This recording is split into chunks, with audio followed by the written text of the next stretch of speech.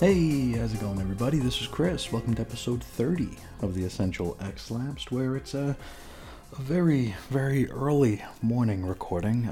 Not that anyone would know that if I didn't just say that, but yeah, gotta get this in early today. Don't have a dentist appointment, thankfully, but the wife and I are going to be going up to the mountains today. She wanted to take a day trip, which, I mean, if you're listening to this on the day it comes out, that means that we went on the trip yesterday, so hopefully we had a good time and I didn't get too tired driving for many, many hours. Whatever the case, it looks like it's going to be like 25 degrees cooler up there, and there actually is a comic store that's open 4 hours a day, and a used bookstore that I've never been to, so hopefully I'll be coming back with some treasures worth sharing. It's always kind of exciting when you discover a new comic store, right? I remember as a kid, like, you'd always think that everything you wanted that your local store didn't have would be at that one that was just out of reach, and sometimes it was a disappointment when you actually made it there, and other times it was like, hey, this is some different stuff, some stuff that I don't usually see, so fingers crossed that there'll be something worth getting up there. But enough about my day. Let's get into today's book here. Thankfully, it's another fake-ass vacation episode for me. It's more Mentalo, so there isn't a whole lot to say. Let's get into it. Strange Tales 142, March 1966 cover date. This is the second and penultimate chapter of the Mentalo trilogy. The story's called Who Strikes At? S.H.I.E.L.D. Written and edited by Stan Lee, pencils Jack Kirby, inks Mike DeMeo, letters Artie Simek, colors the Gremlins in the bullpen. Cover price 12 cents. Now, I would like to say we pick up right where we left off, but I can't. For a minute, I actually thought I started reading the wrong issue here. We've got a giant robot running amok at S.H.I.E.L.D. headquarters, firing off gas grenades, lasers, just making a real mess of things. It's allegedly the Wild Bill robot, and rumor has it nothing can get past it. If it wasn't malfunctioning like it is right now. And oh, by the way, S.H.I.E.L.D. still stands for Supreme Headquarters International Espionage Law Enforcement Division, so that has not changed within the month, right? Now from here, we get a page of dial-turning action. Like literally, a S.H.I.E.L.D. scientist starts spinning some dials on the Kirby Tech Wall O-dials to finally bring the Wild Bill bot to a halt. Now, Fury, he's already hit the deck here. He's on the ground, and as the dust settles, he wants to get the name of the Nudnik, who okayed this Wild Bill robot before Tony Stark had a chance to give it the once-over. Then, Fury and the geeks are joined by some MP-looking fellas. They've stormed into the room after hearing the fracas, and they assumed that perhaps the dread menace of Mentalo was the cause of it. So I guess we are reading the right issue. Now, Nick scoffs at the thought, even though when we wrapped up last issue, he was certain that Mentalo was the most dangerous man alive. Now, he is sure at this point that Mentalo is just some phony cornball and not much of a threat. He then heads into the ESP Division lab where Dr. Nordstrom is tickling his Tinker Toy. And those are Nick's words, not mine. I can translate for you, though. Nordstrom is adding a Stark Tech automatic encephalogram, I think that's the word, inducer into the brainwave stimulator. So this is so the ESP team who are hooked up to that crazy machine with the blinders, they can project what they perceive mentally onto a convex screen so everyone can see it.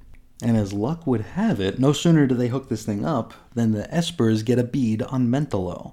Don't know exactly where he is, though. He's swimming underwater.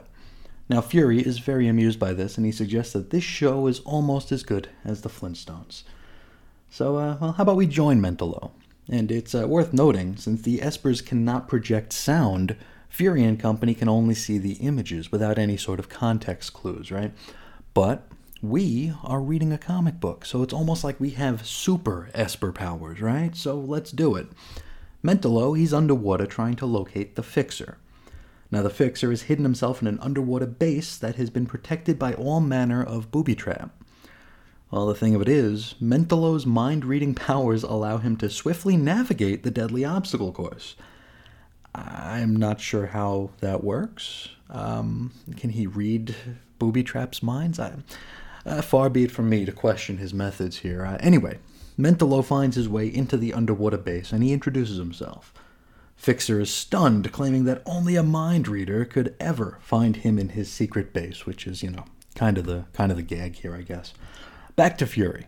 Now, he sees Mentalo and the Fixer having their powwow, but as mentioned, he can't hear what they're saying to one another. Now, Fury also claims to have heard of the Fixer, even though I'm pretty sure his first appearance was last issue. At least that's what the Marvel Wiki says. And we know that we can take anything we read there to the bank. So, anyway, Fury, being the level-headed strategist, and perhaps even a mind reader himself, immediately knows that the Fixer and Mentalo are going to team up and try to take down S.H.I.E.L.D. Maybe he's a lip reader. I don't know.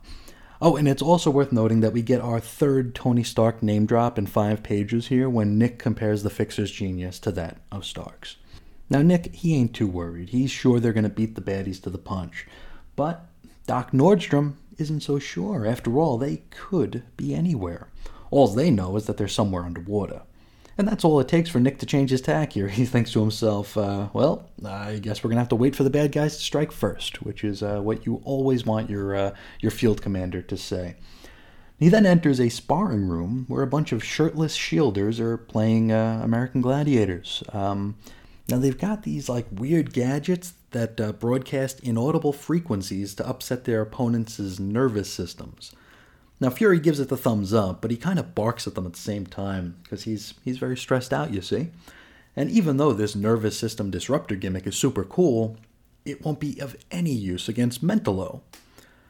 So, I guess Mentalo doesn't have a nervous system then. Okie doke. Fury then heads into the communication section of S.H.I.E.L.D., where he's literally adorned with an intercontinental telephone hookup. It's like he's wearing a suit of phone.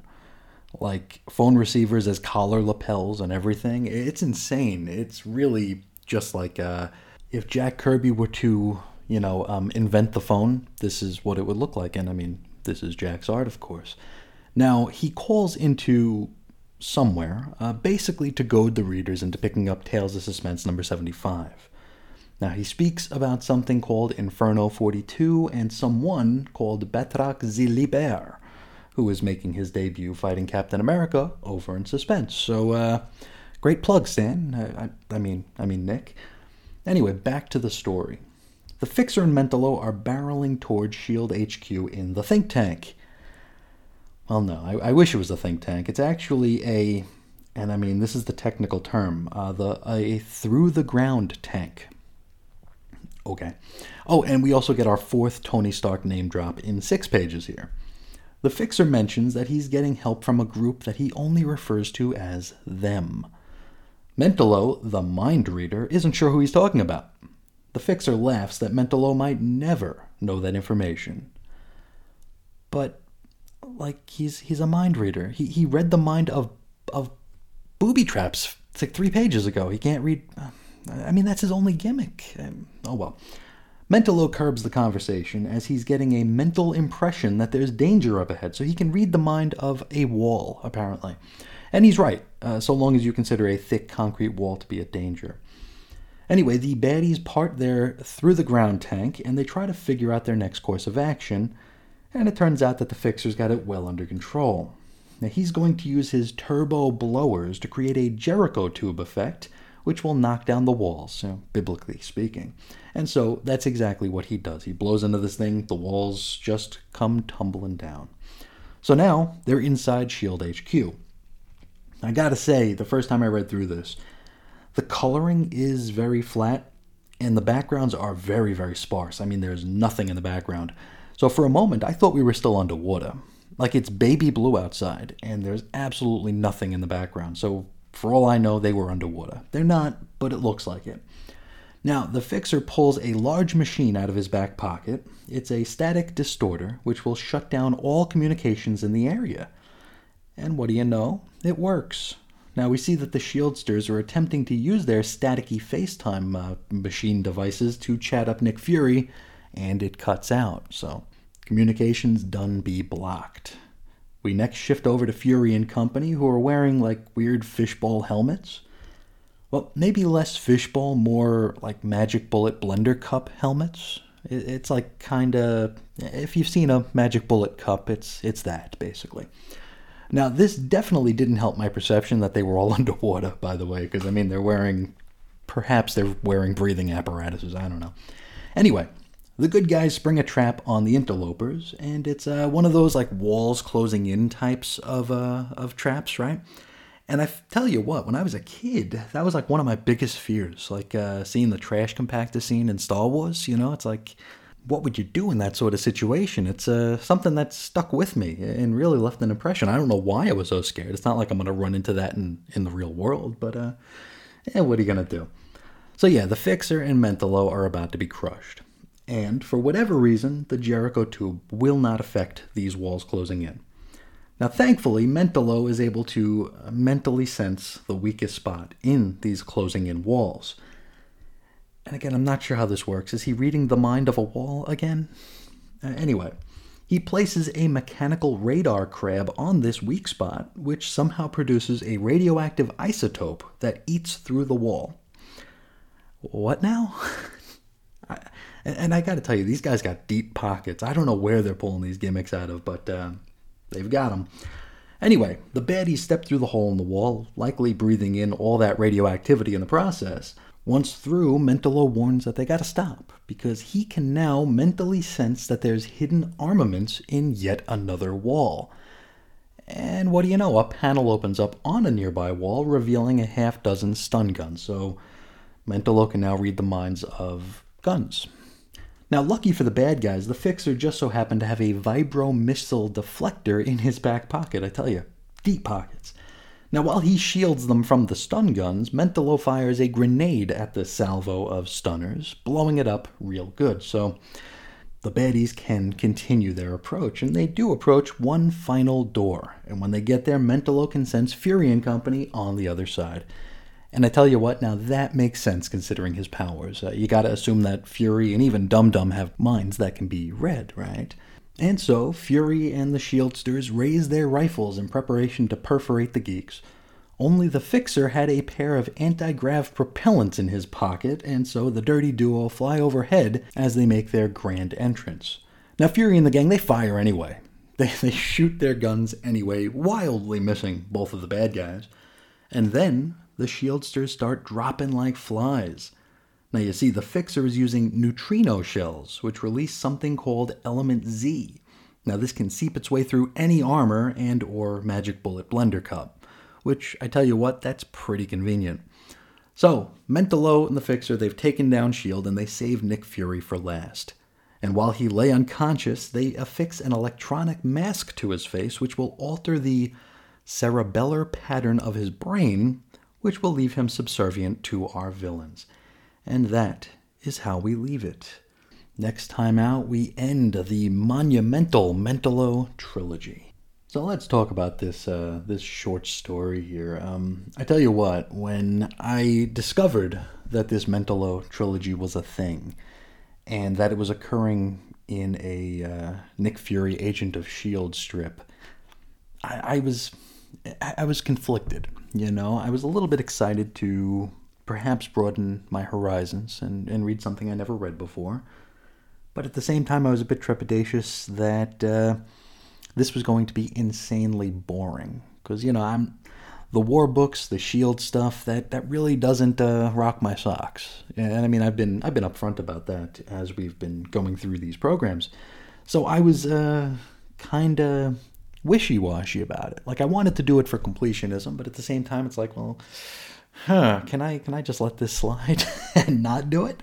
Because I was not interested in reading anything about Nick Fury and his agents of S.H.I.E.L.D. And I tell you what, the one thing that this story has not been is boring. I mean, it's nonsensical. It's silly, for sure. I mean, silly is kind of the catch-all descriptor for these books, right? But I'm having a great time with this. This is just so, I don't want to say mindless, but I mean, it really helps if you don't think too hard about these. Like, I had my fun going through the synopsis here, kind of poking fun at, the deep pockets that the bad guys have, which is something we're not supposed to think about, right? I mean, that's just silliness. if you look at a character who's just, wearing a regular outfit and somehow they're able to pull, all these huge guns and all these big devices out of nowhere, out of thin air, I mean, it'd probably best serve us to just disengage the more logical parts of our mind and just let it happen, right? Just don't think too hard about it.